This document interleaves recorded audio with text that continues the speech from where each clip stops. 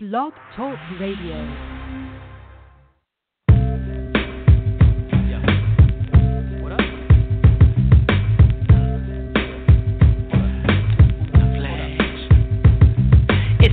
Rhyme ruler, the mind of the master, the prime poet designed for disaster, a crime candidate, the light heavyweight. I might levitate right through the heaven's gate. Rhymes record break neck spines and vertebrae. Simple and plain like Kanye, I heard him say it's murder one when he murder tracks. I'm a dirtbag flirting with songbirds and Birkin bags. My first rap sketch Roberta Flack. I'm a certified Mac, but I'm sure you ain't heard of that. Slim Thug and them hoes, they been loving the flow. They been hunting for men like In Vogue. And I'm in season, the season vet. I don't need respect, all I need is to check. Might check.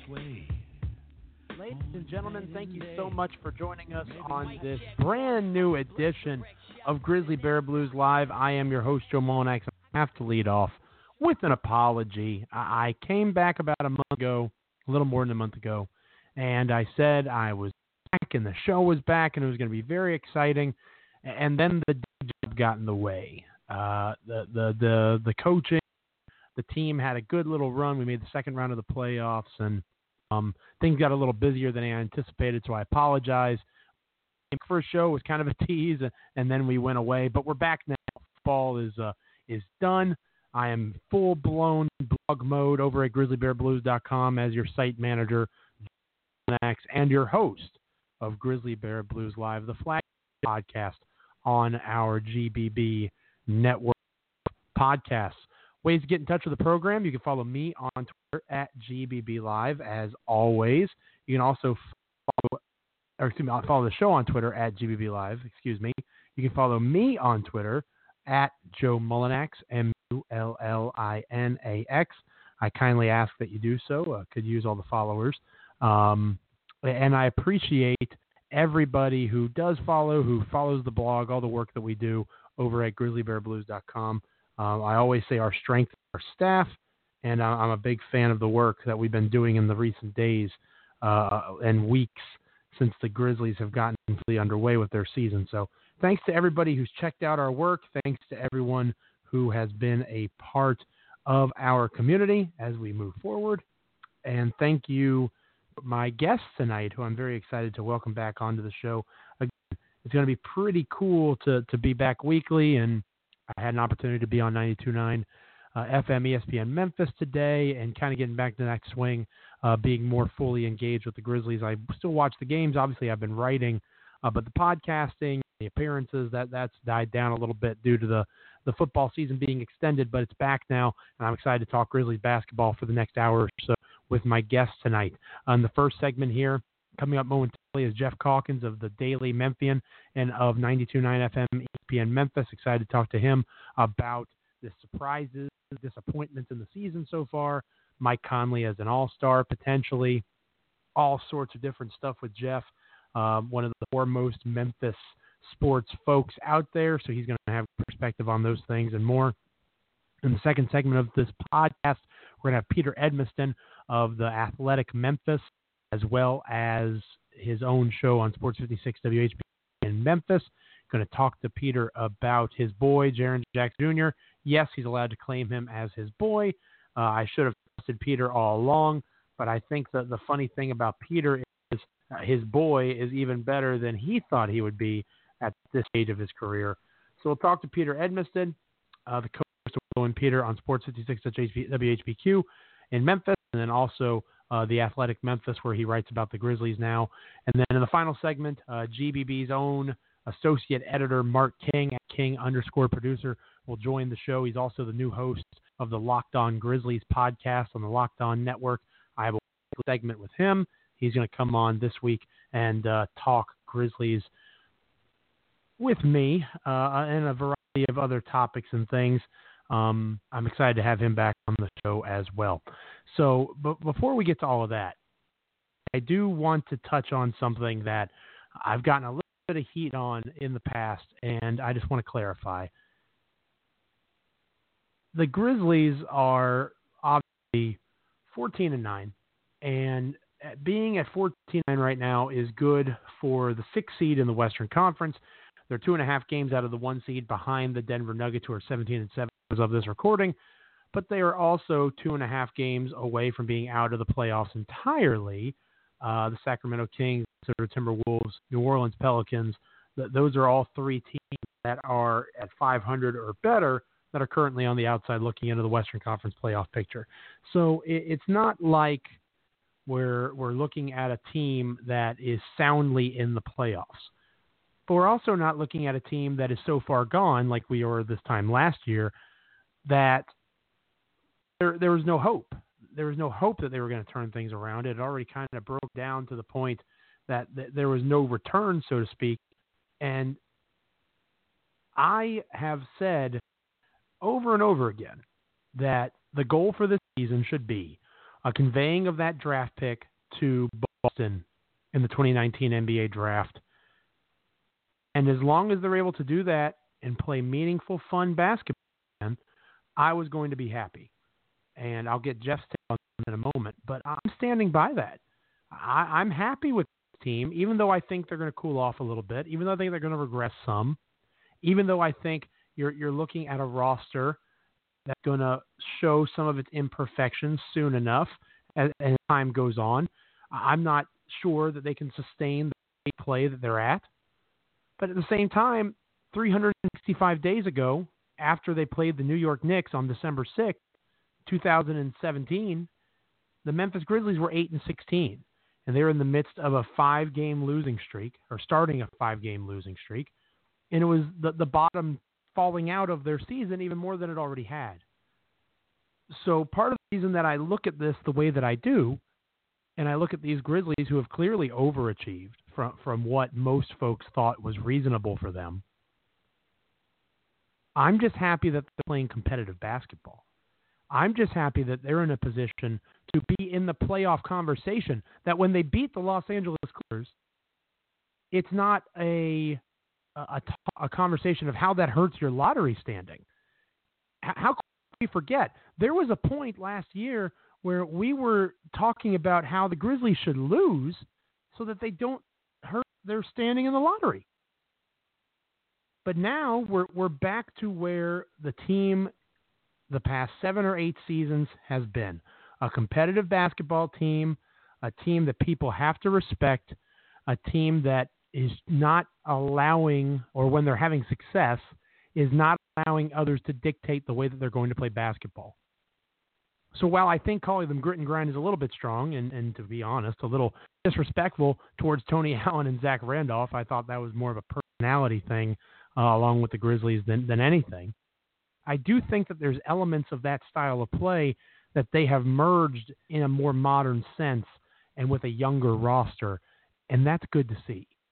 They're not trying to be something that they're not. They're not going to be able to run up and down the floor. They're not going to be able to play that style of ball. And I think that credit goes to J.B. Bickerstaff, and that credit goes to the front office for putting pieces around Marc Gasol and Mike Conley that complement them in that style of play. Kyle Anderson's a great example. Kyle Anderson's one of the most unique players in the entire association. He's fun to watch. I really enjoy his game. And he's in a place, and he's at a place where his physical tools can be appreciated. Now, they're not being fully applied yet.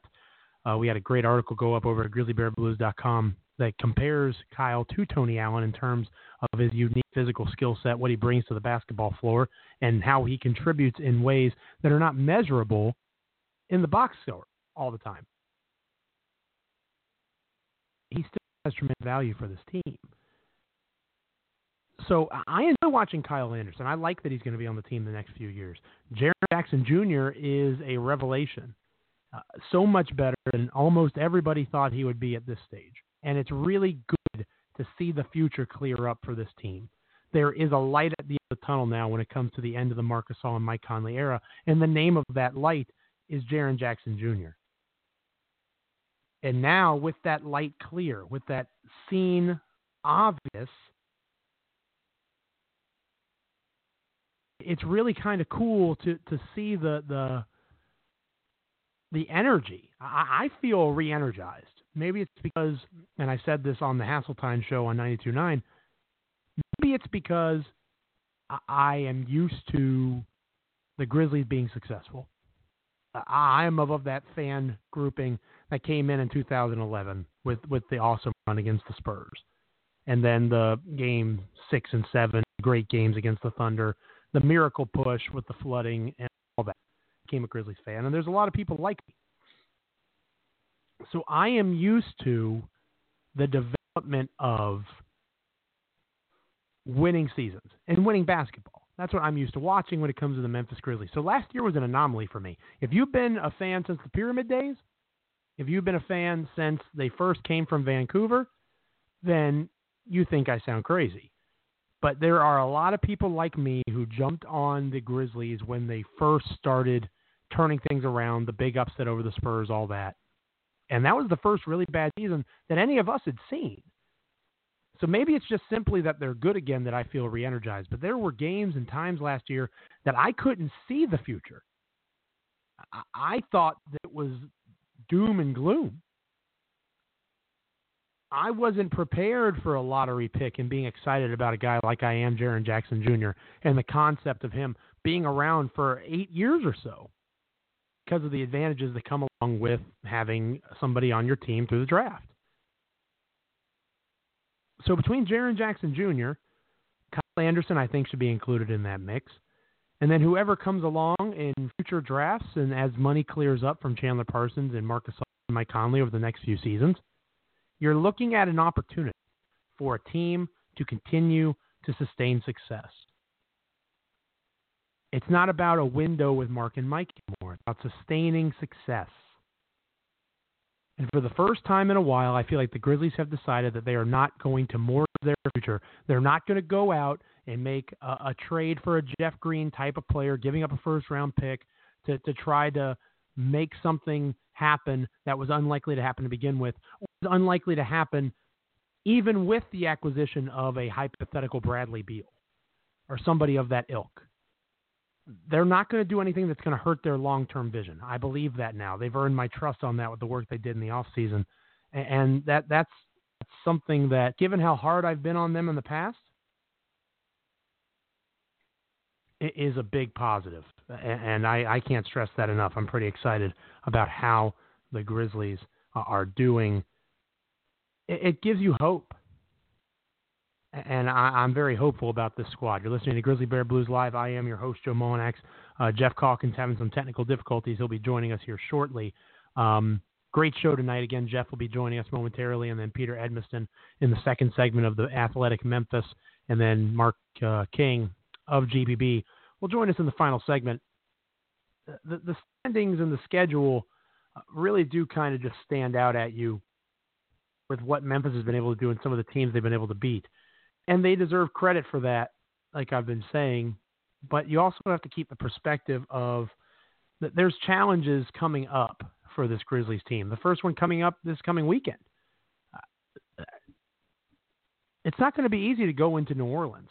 Now, that's a New Orleans team that has Anthony Davis, who's arguably one of the leading candidates for MVP. Obviously, Giannis Antetokounmpo is up there as well. And then the second half of that back-to-back is back at home, but you got the Lakers. And then Monday night, the Denver Nuggets come to town. And then the Portland Trail Blazers. And then the Miami Heat, Houston Rockets, Golden State Warriors, Portland again, Sacramento, Los Angeles again. So they're heading into a 5 or 10 game stretch that could really define their season in a way. Because if they go 2-8, 3-7, they're back to being under 500. And in the Western Conference, you have 2 bad weeks. That could put you out. But at the same time, if they can somehow rattle off 5 or 6 wins against this stretch, and they're able to pick off teams like a New Orleans, like a Portland, that they might be in the mix in terms of playoff tiebreakers, and again, that's why the game against the Clippers was so big. But if they can find ways to do that and have that success and sustain it, that puts you at Christmas, and that's always been my mantra, call me at Christmas. I'm pretty close to being willing to say that the Grizzlies are good.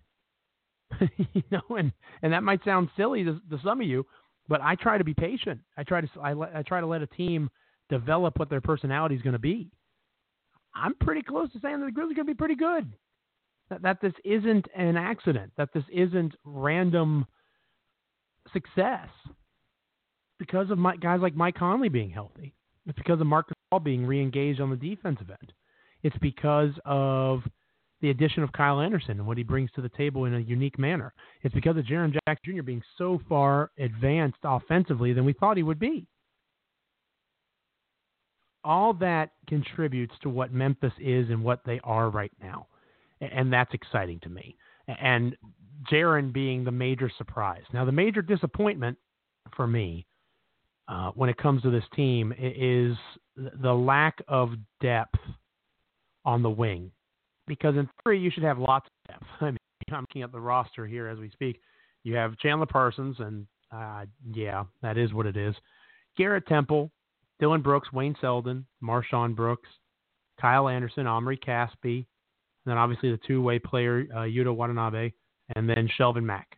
You know, those are all guys that are perimeter players. I include Shelvin Mack because he has been a part of the rotation where he'll play alongside Mike Conley for extended minutes. So he's included in that list for me. And considering the minutes that are played, there just hasn't been a ton of production. Wayne Selden struggled, shooting 41% from the field, 34% overall from three. Marshawn Brooks shooting 32.5% from three. You have obviously Dylan Brooks getting injured hasn't helped matters. You know, Shelvin Mack continues to kind of cool off from his red hot start. He's still shooting 40% from the arc, but he's cooled off considerably. There's not a ton of production behind Mark and Mike offensively, and then of course behind Kyle and Jaren Jackson defensively. That's not to say that Garrett and Shelvin and those other players don't have value.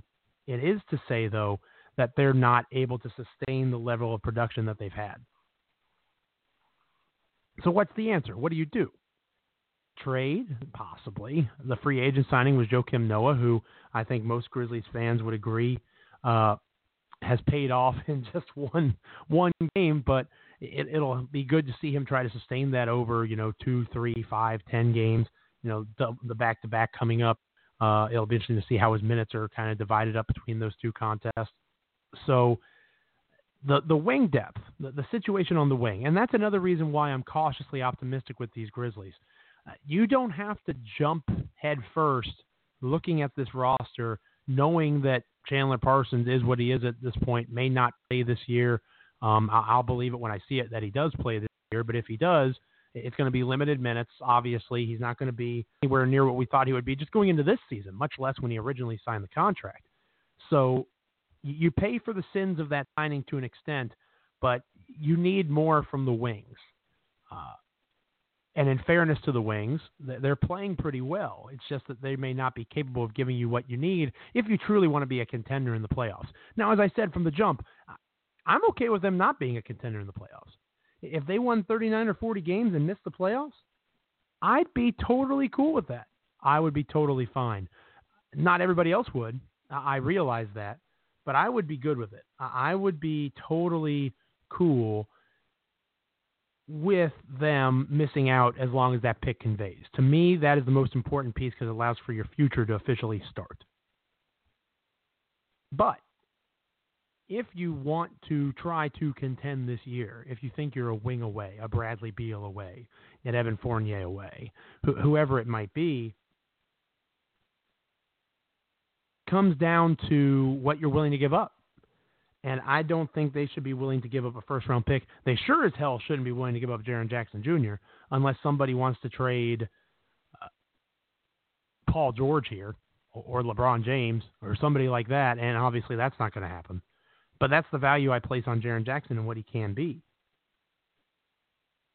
Which is funny because I was one of the loudest non-supporters of the pick initially, not because I didn't think he'd ever be good, but because I thought it would take a while. And clearly it did not take as long as we thought it would. Forgive me here. Working through some technical stuff. Grizzly Bear Blues Live again. I am your host, Joe Mullinax. And it looks like Jeff Calkins will not be able to join us tonight. I apologize for that. Some technical issues with Jeff. We'll get those things straightened out and have him back on down the road. So we'll be moving into the next segment here momentarily with Peter Edmiston. I was going to talk to Jeff about those successes and surprises and disappointments also whether or not Mike Conley was an all-star. And I think that if you look at Mike Conley's stats, he's putting up some all-star numbers, but again, the Western Conference is loaded, and it just got more loaded. DeMar DeRozan being in the conference, LeBron obviously being in the conference will take up a spot. It's not like it's gotten easier to make the Western Conference playoffs. Now, Jimmy Butler going from the West to the East certainly helps. But it's going to be tough for Mike, even with the success that he's had. It really is.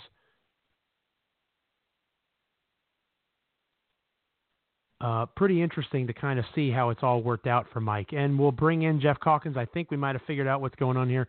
Jeff, how are you doing, sir? Jeff Calkins of the Daily Memphian and of 92.9 FM ESPN Memphis. Jeff, how are you doing? Well, Joe, you were so gracious. You've been on my radio show so many times. And so whenever a guest is late to show up to my radio show, I'm in a semi-panic. So I'm deeply apologetic. I had something come up that I could not get away from. And so literally I was giving a speech, and they wouldn't let me off the dais. And so I'm finally free, and I apologize profoundly. The good thing is Peter Edison is going to rescue y'all, but I'm here for however long you still want to keep me, and I apologize for being late. But I had a speech at 7, and I thought it would be done by 8, but they just now let me off the dais, so I apologize. It's okay. But anyway, so, yeah. Good. We're talking about Mike Conley, an all-star. And yeah, it's an interesting. Still beat Mike. Obviously, he's got the role in it, but. Yeah, to me, you would. The problem is, like, who's not going to make it, right? So Harden's going to make it, right? Lillard's going to make it. Would you have to agree with those? Now, right. Russ and Steph, who have both been injured, but they're both going to make it, right?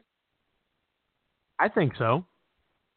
So you've got Russ and Steph and Harden and Lillard clearly going to make it. Those 4. So we have 2 more guards. I think that's fair to say, yes. And so that would be DeMar. Here, you tell me who makes it. DeMar, Booker, Clay, McCollum, Mike. You get to pick 2 of those. DeMar is averaging 24 points a game. Booker, Clay, McCollum, or Mike.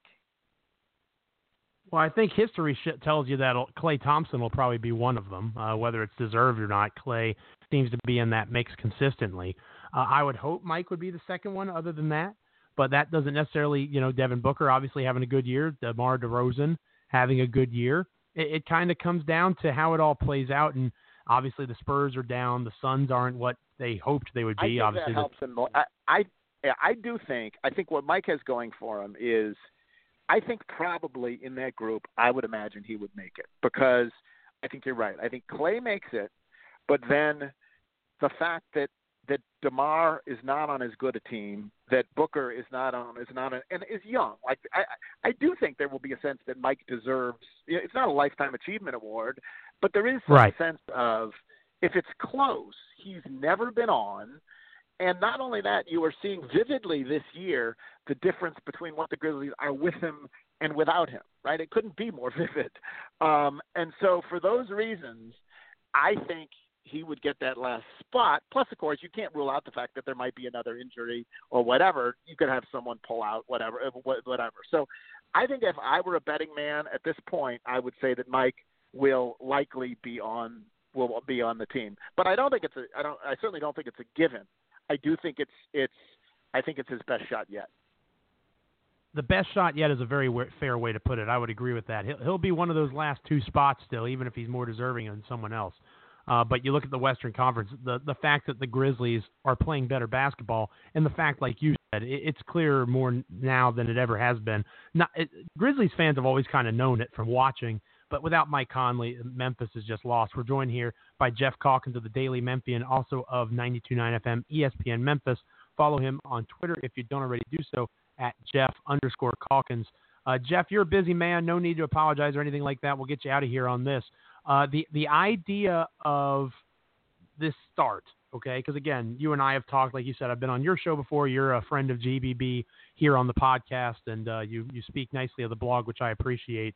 So we've been around the block a time or two at this stage in our relationship, and it's good to see Memphis having success, but at the same time, it feels like the bottom's going to fall out at some point, at least for me. Maybe it's the cloud of last season. You know, I don't live in Memphis anymore, so maybe the penny positivity hasn't fully engaged me from the Tigers, and maybe I'm just still feeling the blues from what the Grizzlies were. But I just feel like you look at this roster, before you hopped on, I talked about how Shelvin Mack and Garrett Temple, a lot of these guys have played well to really, really well, and especially in the case of a Shelvin Mack, kind of coming back to what they have been throughout their careers. Role players, decent role players, but not guys that can help contribute beyond that. Garrett Temple is a good three-point shooter, and I think he can sustain that.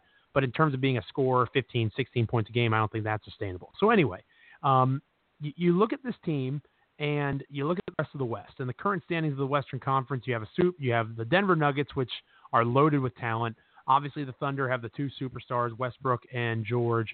You've got the Clippers, who are playing really good ball. The Grizzlies just beat them, but the Clippers are a pretty good team. Golden State's the 4 seed right now, which certainly isn't going to continue. You would imagine LeBron and the Lakers will continue to get better. And then the Portland Trailblazers and the Dallas Mavericks are behind the Grizzlies for the 7 and 8 spots. You have the Sacramento Kings, the Minnesota Timberwolves, the New Orleans Pelicans, the Utah Jazz, the Houston Rockets. 13 teams in the Western Conference either at or within a game of a 500 record. So that's 13 teams that are going to be in this conversation the entire way through for only 8 spots.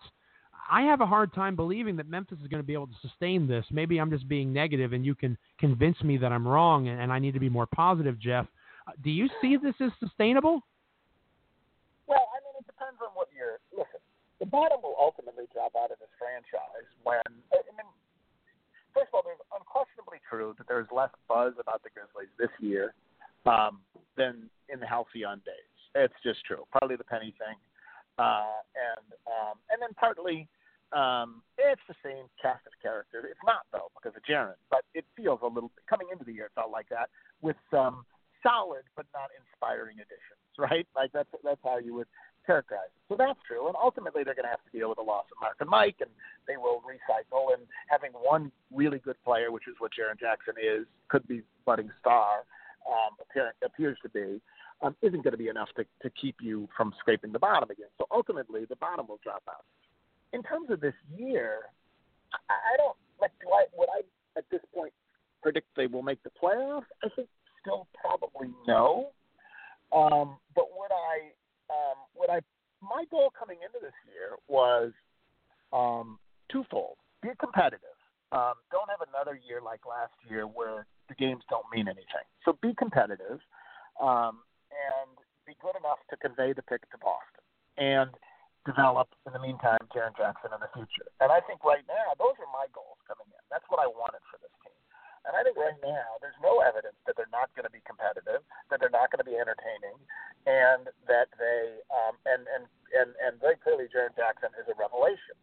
I think those things are all sustainable. Is it sustainable that they stay in 5th or 6th or whatever, as opposed to 9th?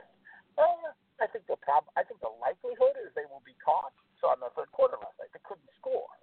They just don't have what they need is some perimeter scoring, and particularly with Dylan Brooks out. Not that he's Kobe, but I think they miss it.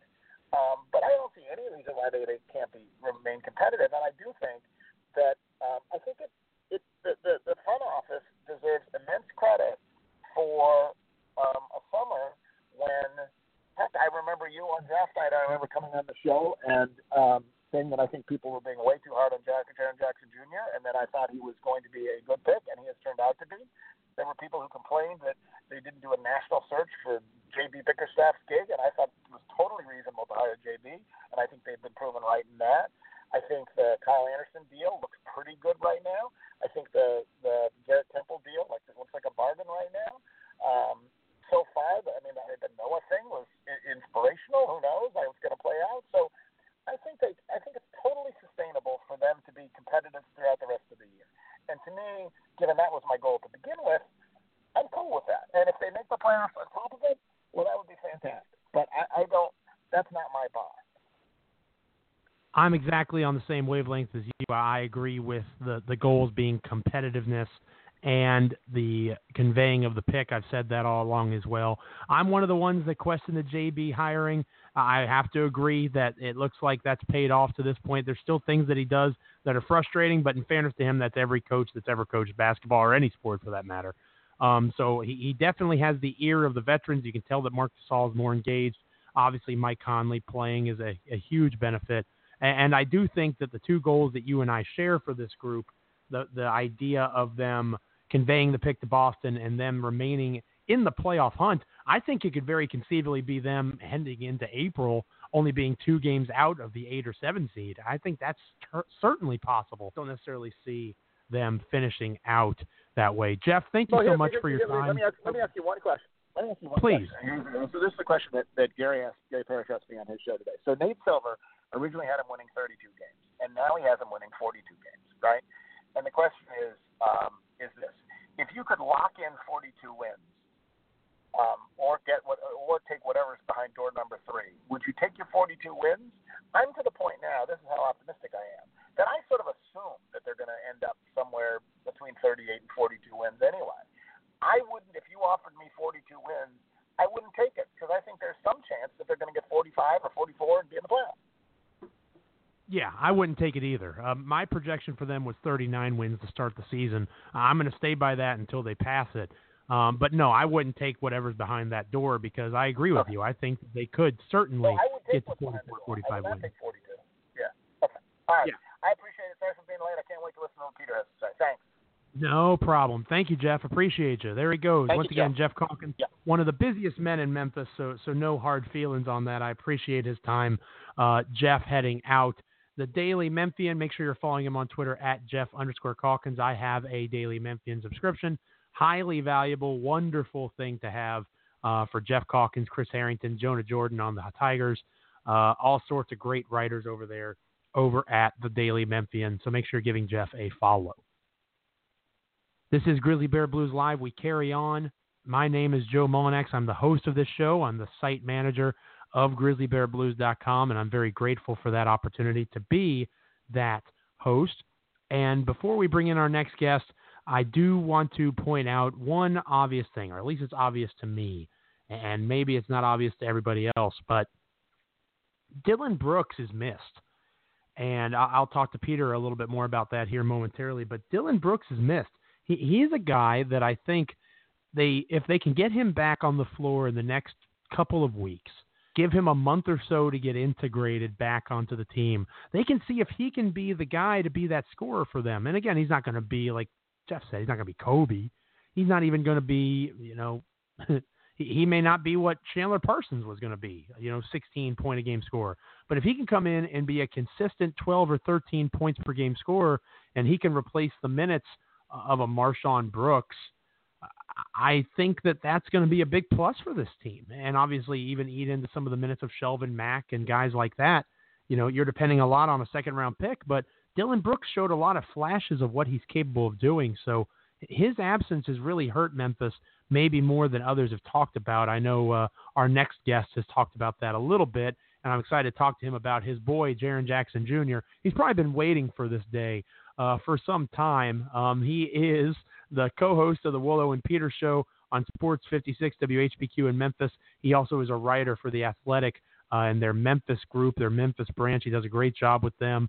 And he is the leader, in my opinion, of the Jaren Jackson Brigade. His name is Peter Edmiston. Peter, how are you doing, sir? Welcome back to GBB Live. Well, hello there, Joe. How are you? I'm doing well. You must be doing pretty well these days. You look very right, sir. Very right indeed. Yeah, well, it's all going according to plan. I think it's fair to say at this point. So actually, it's all really ahead of plan. Right. I really can't even. Yeah, it's hard to even really begin to comprehend what we've seen thus far from Jaren Jackson Jr. And I would like to take credit, and so I will. No, I would like to take credit for having this kind of foresight about what would happen. But I didn't even see this level of offensive capability coming. His offense is really, so far ahead of where I thought it would be. It's crazy. And he's just scratching the surface. So I mean, really, I don't. You have to just kind of recalibrate everything about your expectations at this point. Absolutely. I think it's very realistic to say that him and Luka Doncic are right there, 1 and 2 perhaps, in the Rookie of the Year conversation. I have his numbers in front of me, Peter, and I know you've done a deeper dive than the basic numbers, but just per game, shooting almost 52% from the field, about 34.5% from three, 2 blocks a game, 1 steal, 4.6 rebounds. You'd like to see that be a little bit higher. But the most important number, and something that we need to continue to keep in perspective when we look at what Jaren Jackson is doing right now, is the number 19, and that's his age. And he's a young 19. Like, he just turned 19 in September, I'm pretty sure. So you're looking at a guy who is, like you said, just scratching the surface of what he's capable of. And I flew in for the draft, and I talked with you for a little bit, and you could tell that I was frustrated, and I appreciated you taking some time to chat with me. And you really thought that he was a young man that was capable of doing more than I thought he was, because my beef was never with him in terms of he'd never be good. My beef was I thought they were taking a guy for the future, and they were so hell-bent on trying to be better now. That was my frustration. And it turns out, and as you put it there, you thought that he was going to be better than I did from the beginning, but he's been better than just about everybody has thought he would be, especially offensively. I mean, this is a kid who, you look at his advanced numbers, is just through the roof in so many different places, and he was that to an extent in college, especially on the defensive side of the floor, but he's just so much better offensively than he was given credit for. And it's not like he has a low usage rate. I mean, he's one of the leaders on the Grizzlies in terms of usage. So maybe he's not used consistently the way that he should be, or especially in crunch time minutes. And I know you've written about that a little bit. But he's a guy who, it's not like he's doing this in flashes. He's a focus of the Grizzlies, and he's having this success on a good basketball team. That's another thing. You rarely see a rookie on a good basketball team be a legitimate threat. And that's what Jaren Jackson is, and that's a big reason why the Grizzlies are where they are right now. I mean, it's just, this is where, it kind of gets crazy because, he is a young, very young 19. September 15th was his birthday.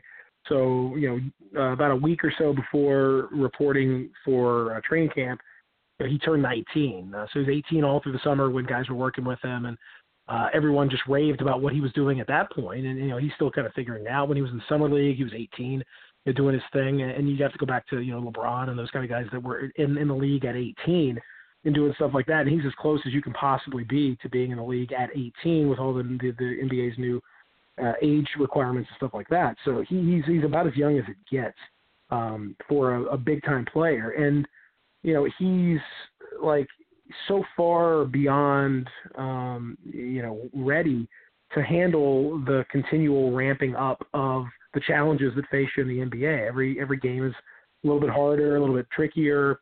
As teams start to scout you, you have different challenges, and he's really even keeled. And when you talk to him, he's very 19. I mean, he's very much a 19-year-old.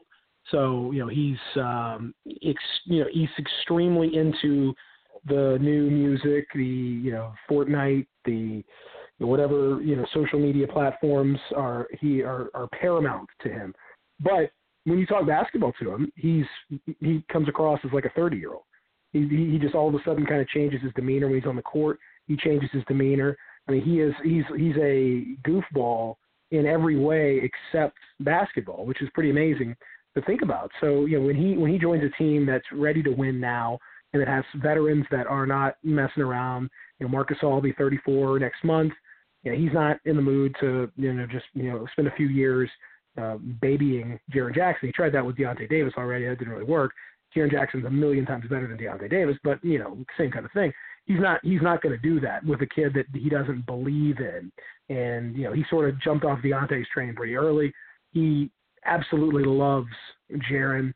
Talked to Joakim Noah last night about Jaren, and he was raving about how good Jaren is, and he's just had a few practices to kind of get to know him, and get used to him a little bit. It's really, you kind of just you shake your head. I mean, and as I wrote about in The Athletic today, I'm doing kind of a monthly check-in on his progress, and in the monthly check-in, he had that 36-point crazy game against Brooklyn, but he'd never before at any point in his career scored more than 30 points in a game. Not in college, not in high school, never. So the first time he does it is on the road in the NBA, highlighted by a 7-point outburst in 12 seconds to tie the game with 2 crazy threes. That had never happened before in any point in his career. So when you start putting stuff like that out there, then it tells you that there really is no – I don't know what the ceiling is. I mean, when a 19-year-old has his first 36-point game, first time he's over 30 at this stage, I mean, I don't know. I mean, what do you do? How do you even quantify that? I mean, it's crazy. And so I tried my best. I encourage people to read the whole thing, but at the end, I kind of looked at that usage, like you're talking about. He's at 23% usage right now, which is pretty high, particularly for a rookie. And if you look at guys that have his true shooting percentage, he's over 60% true shooting. That accounts for free throws and 3-point shots, as well as just field goals. So it kind of incorporates all of your aspects of shooting. You look at the guys that have had a 23% or more usage rate while shooting 60% or better true shooting, which he is doing right now, and blocking at least 2 shots per game, which he is also doing right now. The guys that have done that, Kareem, Shaq, David Robinson, Yao, Kevin McHale, Anthony Davis, Patrick Ewing, Artis Gilmore, Maury Stoudemire. That's it. And wow. he's there right now. Now, again, that's the quarter of a season in and whatever, but it's the first quarter of his season, and he's putting those numbers up. In addition, over the last 2 or 3 weeks, he's put up shooting splits that are 56% from the field, 44% from 3, 83% from the free throw line. So he's in the neighborhood of 50-40-90, which is the realm of Steph Curry, Larry Bird, Kevin Durant, Steve Kerr, et cetera, Kevin Durant. He's in both of those departments at the same time at the age of 19. So when you start even kind of just thinking about that stuff, like he's truly a unicorn. Like, and when you watch him play, you can see he just is scratching the surface. Like, he doesn't even know like what he's doing out there yet. When he figures that out, and when it really starts to slow down, I mean, again, his fingers crossed, everything goes okay, and whatever. You can never predict the future, but my God, like he looks. Everything points to an incredible career. Yeah, I mean, I have his, again, shout out to basketballreference.com. Everybody who is in my line of work as a blogger, and Peter obviously as an actual writer, it's the Bible. His field goal percentage by distance, okay? So his field goal percentage on field goal attempts, this is from 0 to 3 feet from the basket. He is at 76.9%, which is just awesome. I mean, that compares to Marc Gasol, who's at 71.1%. Obviously bigs are naturally going to be a little bit better at that, but, it's pretty remarkable what he's doing at the age of 19, especially offensively. I'm sure you saw it, Peter, and it probably made you very upset when you read it. I wrote an article because the past week or so, Grizzlies fans and bloggers and Grizz Twitter gets bored and come up with ideas for trades and stuff. And Bradley Beal was a major topic the past week and a half or so, and it inspired me to write an article about what exactly is the worth of Jaren Jackson Jr. at this stage. His worth in terms of what I would take back in a trade. I said I would take back the following: LeBron James, Kevin Durant, Giannis, the Greek Freak, Anthony Davis, James Harden, Kawhi Leonard, Jimmy Butler, which I acknowledge is a bit of a stretch, and then Jason Tatum as well, a bit of a stretch. I think those first 6 are pretty solid, and you can cut the other 2 if you'd like. That's just my personal list. But even if you include all 8, that's the list to me. And I think if you stick with that first 6, that's literally 6 of the top 8 or 9 best players in the entire NBA. Now, again, that's assuming, as I say in the article, you're not trading for Steph Curry because you're keeping Mike Conley. You're not trading for Joel Embiid because you're keeping Marc Gasol. It doesn't make a ton of sense to trade Jaren unless you're trying to maximize the Mike and Mark framework of team building, and then even then it doesn't make a ton of sense to trade Jaren. It was just a fun exercise. So I'm curious as to your list. I'm putting you on the spot here a little bit. Maybe there are less names than that. Maybe there's fewer. Maybe you would still trade for an Embiid or a Steph Curry, despite Mark or Mike. Who do you think is worth Jaren Jackson Jr. 20-plus games into his NBA career?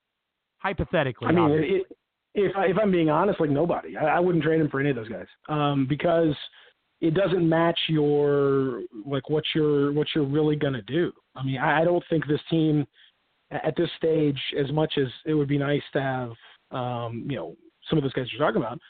And I mean, I guess I would the Giannis and Anthony Davis would be the ones that I would be the most intrigued by. LeBron would be great, but again, you're talking about at his age, you're really closing up a window.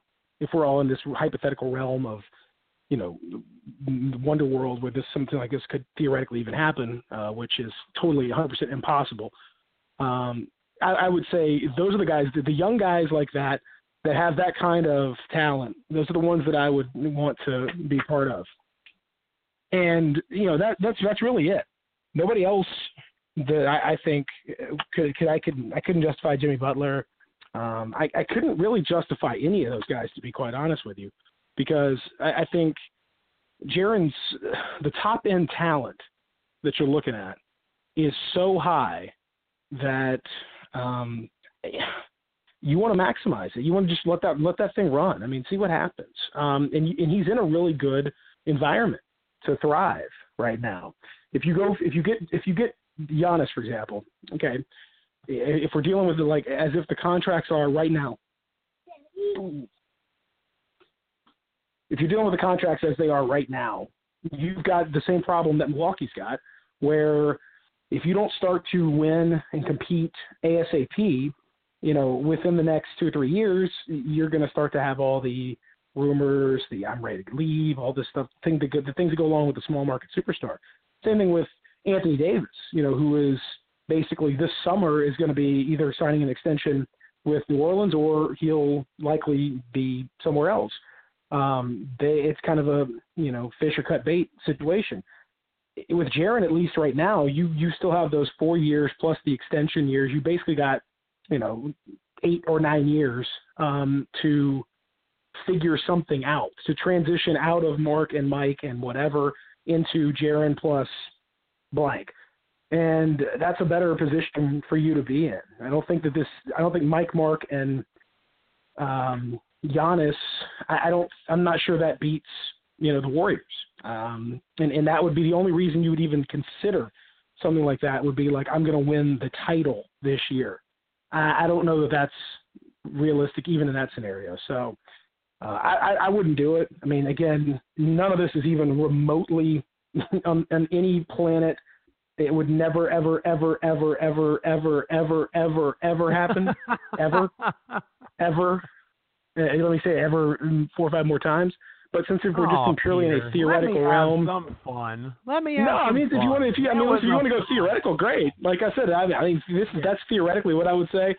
And the Bradley Beal thing again, that's also not going to happen. I mean, I wouldn't even listen. I like Bradley Beal. I think he's a good player, but the level of talent that you could have with Jaren, again, this is obviously we'll see. I mean, it may be that this is just an incredibly hot start, and he may not develop quite to that level. Maybe he just ends up being a good, solid player and not a Tim Duncan 2.0.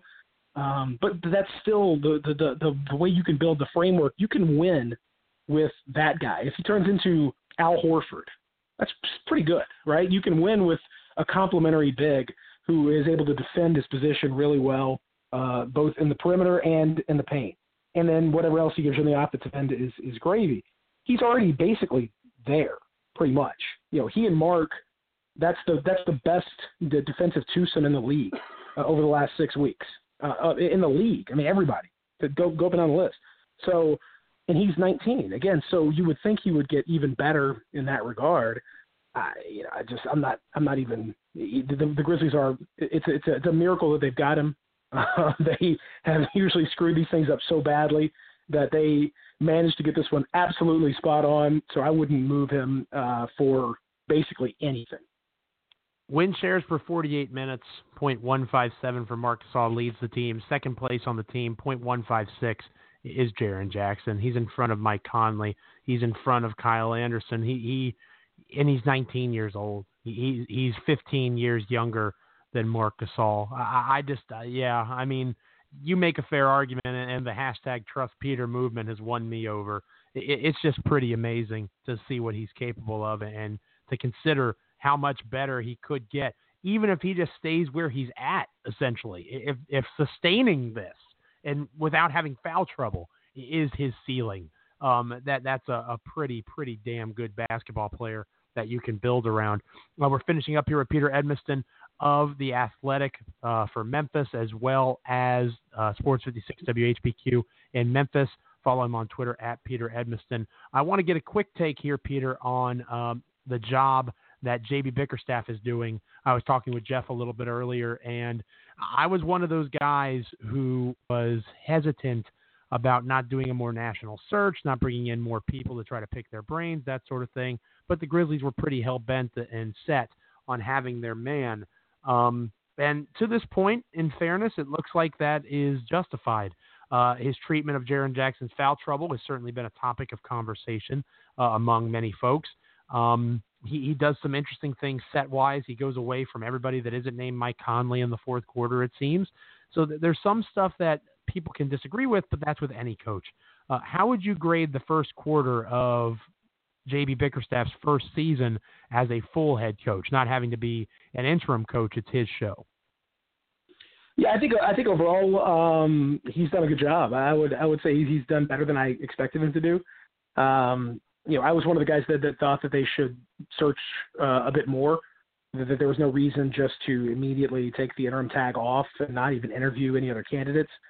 That, to me, as much as I like JB personally, and as much as I think he's got a good basketball mind, he's not, to me, he wasn't at that level where you say, well, we just got to bring this guy in.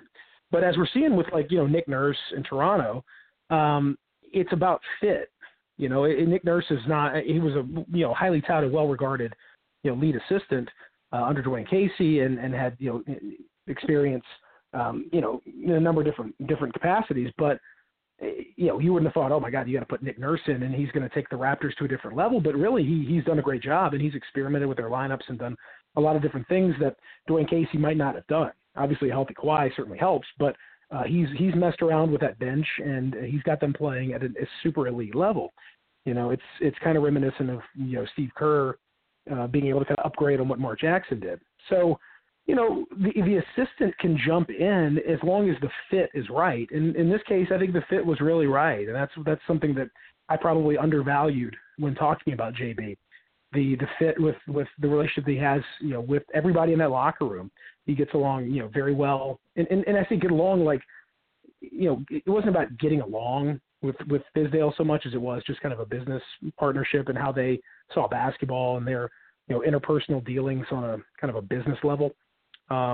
It's JB's got all that taken care of, but he empowers those guys in a different sort of way. And he kind of allows them to set the tone. And he doesn't dictate to them the way that Fizdale did how to lead.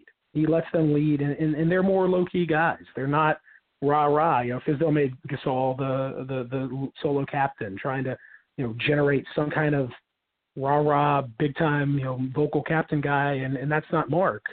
JB gets Mark. He understands that. He lets him be much more low-key with what he does, and he's really allowed those guys to lead. So if you're going to be a successful coach in the NBA, you've got to get your locker room on board. And you have to get those guys playing together and playing for whatever it is that you want to build.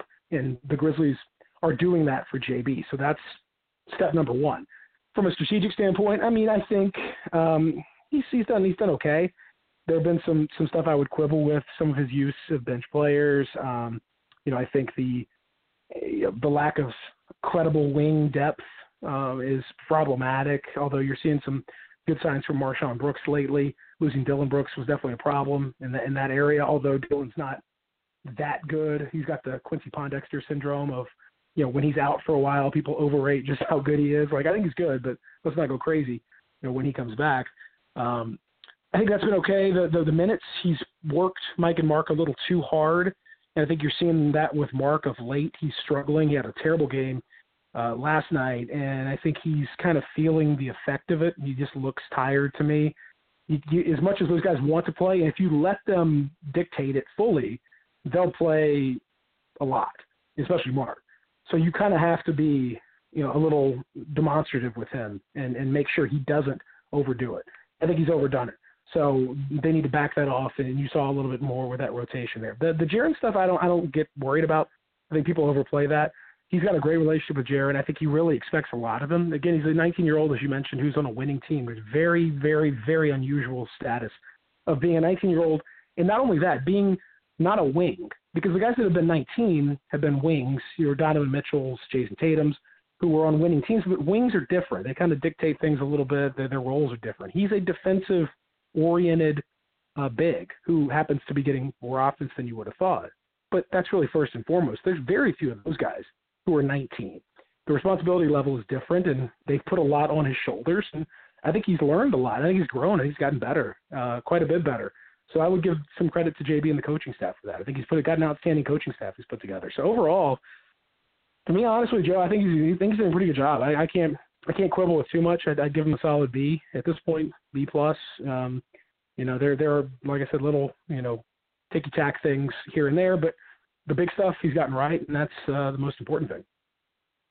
You are what your record says you are, Bill Parcells once famously said. And, yeah, I'm with you. I think JB's done pretty well, and I also agree that you have to be impressed with the coaching staff they've assembled and the way that they're interacting. It's just a much healthier environment than it was with David Fizdale for multiple reasons that we don't have time to get into right now, but perhaps for another show down the road.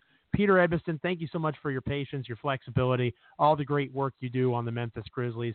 It is much appreciated. Hopefully you get some of that GBB bump, as we love to talk about, and of course we'll have you back on down the road. Yeah, man, I want that GBB bump, and big shouts to my guy Omari Sankofa, helping me out with The Athletic, as well as we're trying to expand. A lot of great coverage for Grizzlies fans out there. So I don't want you to subscribe to The Athletic at the exclusion of everybody else. I just want you to subscribe to everything and have us be one of them. I think that as the Grizzlies, kind of become more prominent, obviously Jaren Jackson Jr., you guys may have noticed this. Our shout-outs to everybody out there. Our numbers are looking pretty good over at GBB, and I think that things are expanding a little bit for us. So, the Daily Memphian, The Athletic, GBB obviously is a little bit different, but there's a lot of good content out there for Grizzlies fans. Well, I can tell you, the Jaren thing. The Jaren thing is real. Like the Jaren bump is Absolutely. real. I've had, we published my Jaren piece like around lunchtime, and I've probably had almost as many views and all the engagement numbers and all that stuff are probably already almost to the point that my first one was at, which was a month ago, and it's been up.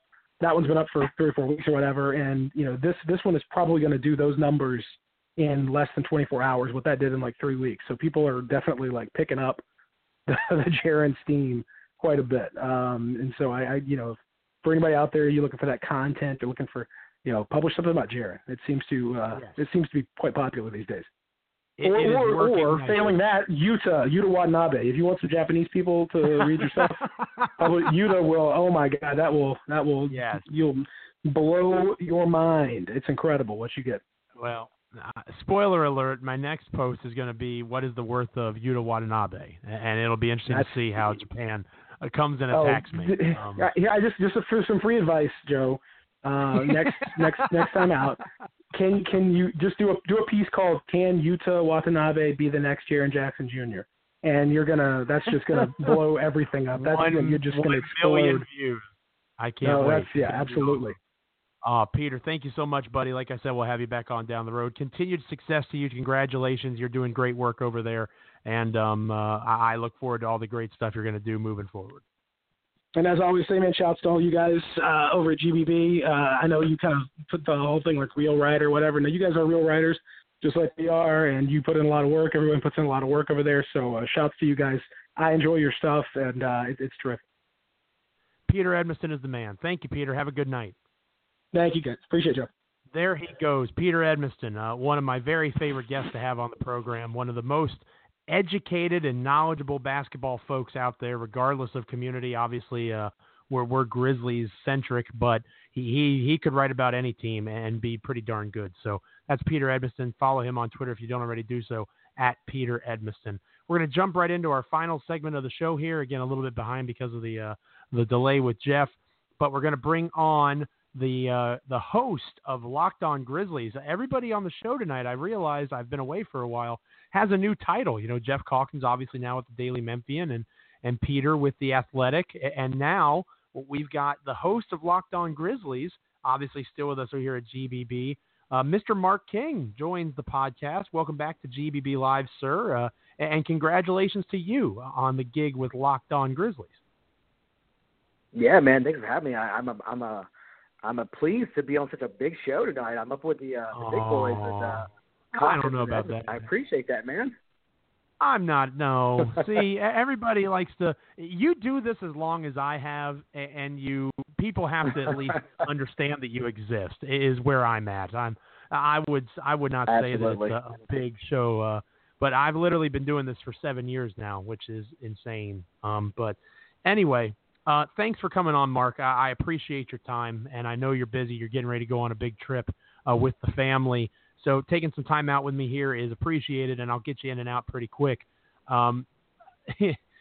We talked about this a little bit on Locked On Grizzlies. I have a weekly segment on that great podcast. Make sure you're subscribing so you're not missing an episode with Mark. I do a weekly segment with you there, and we talked a little bit about the idea of Joakim Noah coming in, looking engaged, looking like he can maybe take a little bit more time away from Mark. I know you were listening there for a while to what Peter was talking about. He's exactly right. You let Marc Gasol play however many minutes he wants to play, and he'll try to play 48 minutes a night, and that's not sustainable for Mark. But the fact that he is that engaged right now under J.B. Bickerstaff's regime is pretty impressive considering what we saw from him, obviously, with David Fizdale. And then even at moments when JB was running the show on an interim basis last year, in a down season, everybody could admire Mark and the work he was doing. I wouldn't say that he's dogging it by any stretch of the imagination last year, but you could certainly tell he was frustrated. He was not fully himself. Now, this is the Marc Gasol that we saw during his Defensive Player of the Year run. This is the Marc Gasol that we've seen when he's at his very best. Taking the shooting numbers out of it a little bit, and I agree with Peter, I think he's a little worn down. But in terms of the defensive end especially, Marc Gasol is locked in, and it's fun to watch Marc Gasol being locked in again. Yeah, I mean, to be quite honest, I don't think we've ever seen this version of Marc Gasol. You know, he's better defensively than he was than when he won that Defensive Player of the Year. He's better, you know, he's just as good shooting three balls as he was a couple of years ago. He's rebounding the ball at a rate that he hasn't done in a long, long time. So, you know, I'm not sure we've ever seen this version of Mark. And he, like you said, he is locked in. But it, you know, goes along with the players that he's playing with. Mark is a guy who loves to play with, you know, smart basketball players. That's the way he plays. He plays the game, what he believes, right or wrong, whatever you think about it, as the right way. And, you know, it goes a long way whenever your starting five is a group of guys who are super smart basketball players who are constantly trying to improve their defense, constantly trying to improve and get better. And that invigorates Mark. He wants to play with guys like that. It makes him want to be better. And so, you know, he's constantly talking to those guys on and off the floor, and Kyle and Gary, and how they can continue to improve. So, you know, Mark, for everything, he's you know, all the bad things that go along with him, but whatever you think considered bad for him, he's turned it up this season, and he's playing, I think, probably his best year that I've seen him. I've personally seen him play, but I think he's playing his best year of his career. He's been pretty special. He's been pretty special to this, you know, and that's kind of further drives home, like I was talking about with Peter. You know, Marc Gasol leads the team in win shares for 48 minutes, but, you know, just one little measly point behind him is Jaren Jackson Jr., 1.157 to 0.156. So Jaren being as good as he's been is pretty astounding as well at this point. When Mark King, he's owned the host of the Locked On Grizzlies podcast. Make sure you give him a follow on Twitter if you don't already do so, at King_producer. Mark, it really is fascinating to look at some of the accolades that the Grizzlies are up for currently, at least in terms of the quarter season. Now, it's a little early. You know, people make fun of me. I say the call me at Christmas kind of idea when it comes to a lot of this stuff. But I do want people to understand that there's stuff to be excited about that if it's able to be sustained is obviously going to be massive for Memphis moving forward. The GBB Live question of the day poll, thanks to the over 210 folks that voted in this week's poll, these are 4 players, I would say probably the 4 best players on the Grizzlies right now.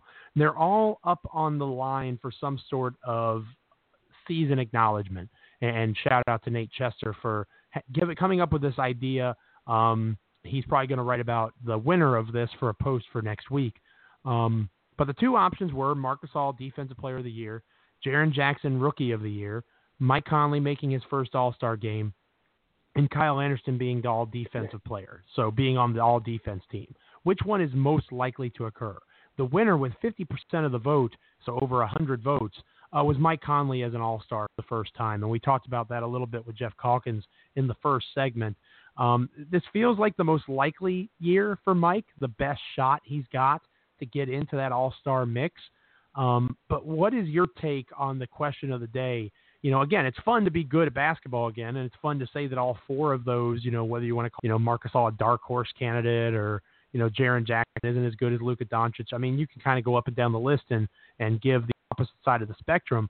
But to me, it's just fun to be able to look at that and say, yeah, I could see all 4 of those things happening if they're able to sustain or even build upon the success they've had. Yeah, I mean, the Mike Conley thing, it's not about Mike Conley. Mike Conley's always been good. That's never been the question. The question is how many other guards are in front of him. I mean, there are only 12 spots in the All-Star team. There's only so many spots they can give out to guards. So it's never been about Mike Conley. It's been about the other people in front of him. And so, I think Mike Conley has a shot just like he has every other year, but you also have to take into account there's a lot of really good players in the West. That's the problem with Mike Conley's All-Star bid. I'd love to see Mike Conley make it. I think he deserves it. I don't think it's likely. That's just me. I think I voted as Marc Gasol Defensive Player of the Year because, like you said, I mean, he's playing right now at a pace that has been better than he's played in his when he won Defensive Player of the Year, and literally every center that has come in that he's played against in every game is, he's largely won all those matchups this year. I mean, there's been few and far in between where the other centers on the other teams have gotten the best of him. And he's played some really good centers already, and I think he will continue to do that. But he's largely beat out every other center that he's played. He's shown him up. So would I like to see Mike Conley make the All-Star team? Sure, but I think it's not likely just because the people in front of him. It's not about Mike for that. I think it's more about the other guards in the West. I think the Marc Gasol Defensive Player of the Year has the best shot at probably happening. Could I see Jaren Jackson, being the Rookie of the Year? Sure, absolutely. I think he's probably got to put some more offense up, but that goes along with J.D. Bickerstaff letting him actually play and getting him into good spots. And then I think Kyle Anderson being an all-defensive team, I think that will most likely happen as well. I think if he doesn't make a defensive team at the end of the year, I think that will probably be an upset. I think that'd be upsetting if he didn't make it. He's able to defend the 1 through 4 positions. He's essentially our Draymond Green at this point in terms of what he can do. Not saying he's as good as Draymond Green. I think at this stage you can make an argument that Draymond is one of the best defenders in the history of the NBA. But I do think he's of that ilk in terms of his versatility as a defender. I'd be surprised if he wasn't on that list too. We're finishing up here with Mark King. Again, he's our own associate editor over at GrizzlyBearBlues.com. He also is the host of the Locked On Grizzlies podcast. Make sure you're following the Locked On Grizz podcast if you don't already do so, and you subscribe to all the different various places that you can listen to podcasts. I'm sure it's available at all those spots. You can also follow them on Twitter at Locked On Grizz, and you can also follow Mark, of course, at King_producer. All right, so as I mentioned, you're going on your big trip. You need to tell your wife that you need to time it better in the future because you're missing about 4 home games in your trip, but you're going on a trip you should be going on, so no judgment there. But anyway, you look at the next 4 games between now and the next time we're on Blog Talk Radio. I will actually record a podcast December 13th. I will be back. I won't just record one and then go away for a month again. So by the time that I sit down to do another one of these here, Mark, the Grizzlies will have played 4 games. They have the New Orleans Pelicans on the road Friday night. Saturday night, they have the Lakers at home. You're missing LeBron. That's a bummer. But they play LeBron and the Lakers Saturday night. Then on Monday night, they're at the number 1 team, or the current number 1 team in the Western Conference, the Denver Nuggets, again. And then finally, they have the Portland Trail Blazers at home on a Wednesday night to kind of round out everything before we go into our next show. That's 4 games in the next 7 days or so. Obviously, the back-to-back this weekend, and then 2 games and 4 days after that. How do you see that shaking out? Do you think 2-2 is realistic? Because those are 4 teams that are either in the playoffs or in the playoff mix in the case of New Orleans as we speak. 4 pretty talented squads that the Grizzlies are going to be facing down here the next 7 days.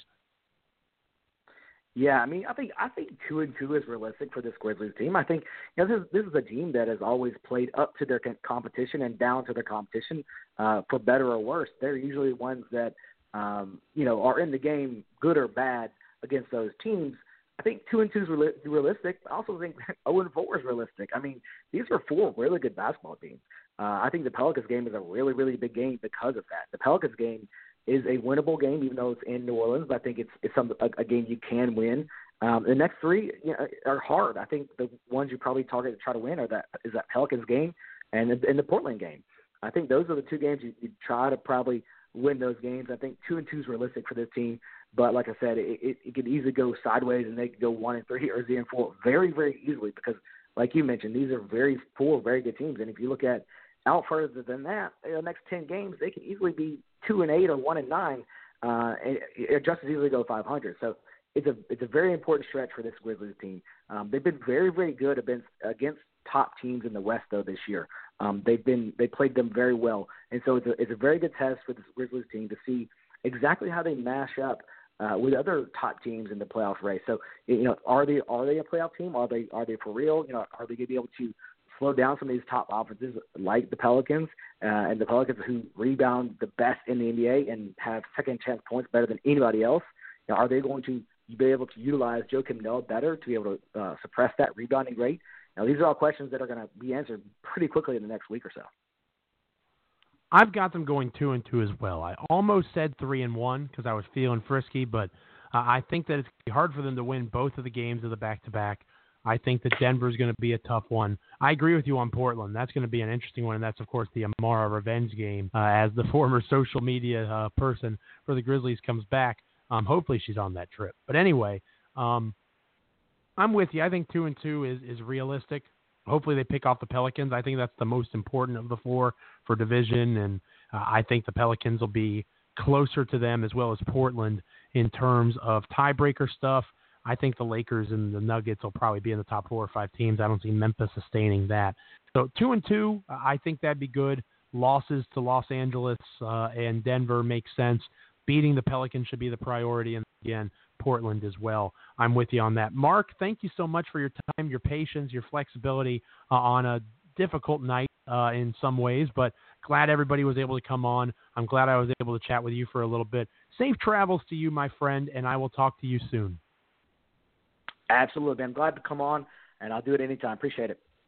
Absolutely. There he goes, Mark King, the host of Locked On Grizzlies, also our associate editor over at GrizzlyBearBlues.com. Make sure you're following him on Twitter at King_producer, and follow that great podcast at Locked On Grizz. I have a weekly segment that I do with Mark. I'll be on next week with Sean Coleman, another one of our GBBers. I'm proud of GBB, man. We're growing, we're expanding. A lot of great folks getting opportunity outside of GBB. The work that we put in is being noticed. I appreciate all the words that Peter said, and it's nice to hear and know that we're even a small part of folks' Grizzlies fan experience. So thank you for that, and thanks to Mark for all he does over at GBB. Skydiving. This is amazing. Yeah, but you know what else is amazing? An iPhone 6S for just $49 at Metro. Really? Imagine streaming all the way down with that amazing camera. I'm switching. That's smart. You know what else is smart? Parachutes. Woo! Switch to Metro and get an amazing iPhone 6S for only $49. Metro by T-Mobile. Phone offer requires port-in of number not currently active on T-Mobile network or active on Metro in past 90 days. See store for details and terms and conditions. So you're ready to ask the biggest question of your life. The only question before that question. How do you find the perfect ring to ask it with? With the incredible selection of diamonds at Jared and our price match guarantee, you can dare to stop searching and find the perfect diamond at a price you'll love. Visit your local Jared store today and dare to be devoted. We promise to match any price on a like loose certified diamond of the same quality from any other jewelry retailer. See jared.com/price match for details. Next week, we'll be back recording live on Blog Talk Radio on December 13th.